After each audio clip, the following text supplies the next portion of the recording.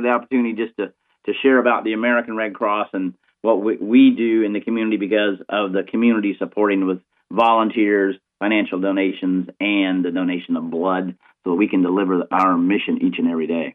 Yeah, first of all, just because I'm sure there's a lot of people out there who obviously know of the Red Cross, but they might not necessarily know what the Red Cross does.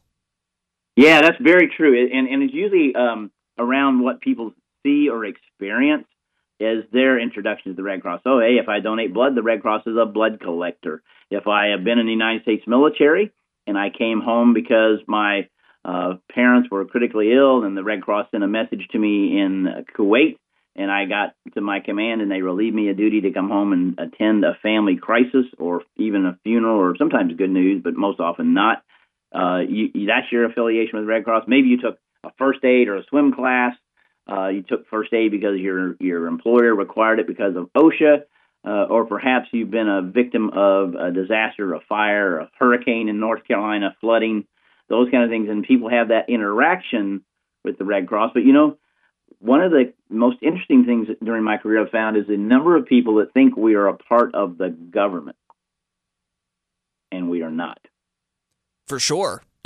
Probably because you guys have such a wide range of things you do, and being with the military, that also kind of has that feel, and being with a crisis, that also kind of gives it a feel for that. Yeah, exactly. You're looking at fire and emergency responders, government, FEMA, the state of North Carolina State Emergency here, and the excellent leadership that we've had through the directors there that I've worked with, and their intent to save lives and help people with shelter and things in large-scale events like Matthew and Florence.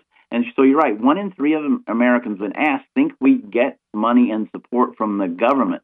And in fact, we are not. We are declared to exist by international treaty.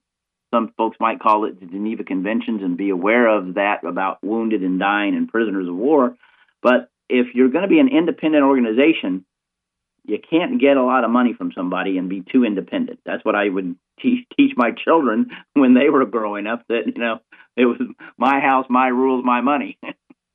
That is some interesting perspective. I haven't thought about it necessarily in that way, how you guys receive funds. So our neutrality, our impartiality, and our ability to meet humanitarian needs, right? And that's a tough thing for folks to think about, is that when you say you're the American Red Cross, but your commitment is to neutrality, impartiality, and meeting human needs. And so, if folks that are listening used to watch the old television show MASH, the doctors that were serving in the Army underneath the Geneva Conventions and those Red Cross emblems on the helicopters and tents indicated they had to help both sides. Right. Tell us about you. How did you get to the point of being CEO of the Eastern North Carolina chapter of the Red Cross, and why are you stepping away after 2 decades? Actually, it's 4 decades. I have misinformation. Oh, yeah, misinformation. Well, that's 2 decades here in North Carolina, but 43 years. And I got to the American Red Cross because my mother saw an ad in the newspaper, which tells your listeners, that was a long time ago, where you had to go to the office, fill out an application, and turn it in. But I had volunteered with the Red Cross while in college and got an opportunity then to apply. And I think saying that I had volunteered with before got me the opportunity to interview, to sell myself that I could be into the organization.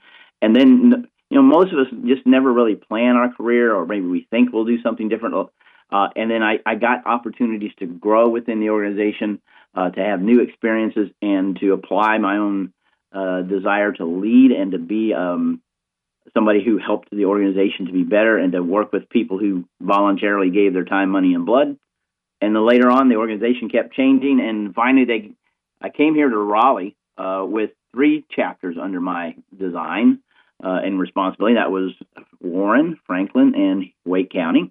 And then over time, things changed, and they gave me 53 counties to say grace over. And so I'll be leaving a team that oversees 53 counties of Eastern North Carolina with each of our programs, whether it's the blood delivery to hospitals, disaster relief, and to training services, to our military programs, which are large because of Camp Lejeune and Fort Liberty or Fort Bragg, all of those. And I don't know how I got here.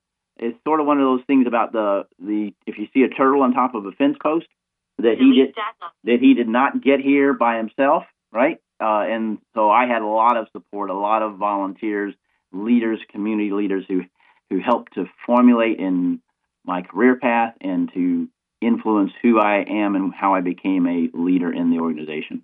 His name's Barry Porter. He's the CEO of the Red Cross Eastern North Carolina chapter. He's CEO of it for the next few days. He's going to step down and retire after a long career. You got about 30 seconds. These interviews always fly. And give me a quick pitch for the average person to help the Red Cross do their mission.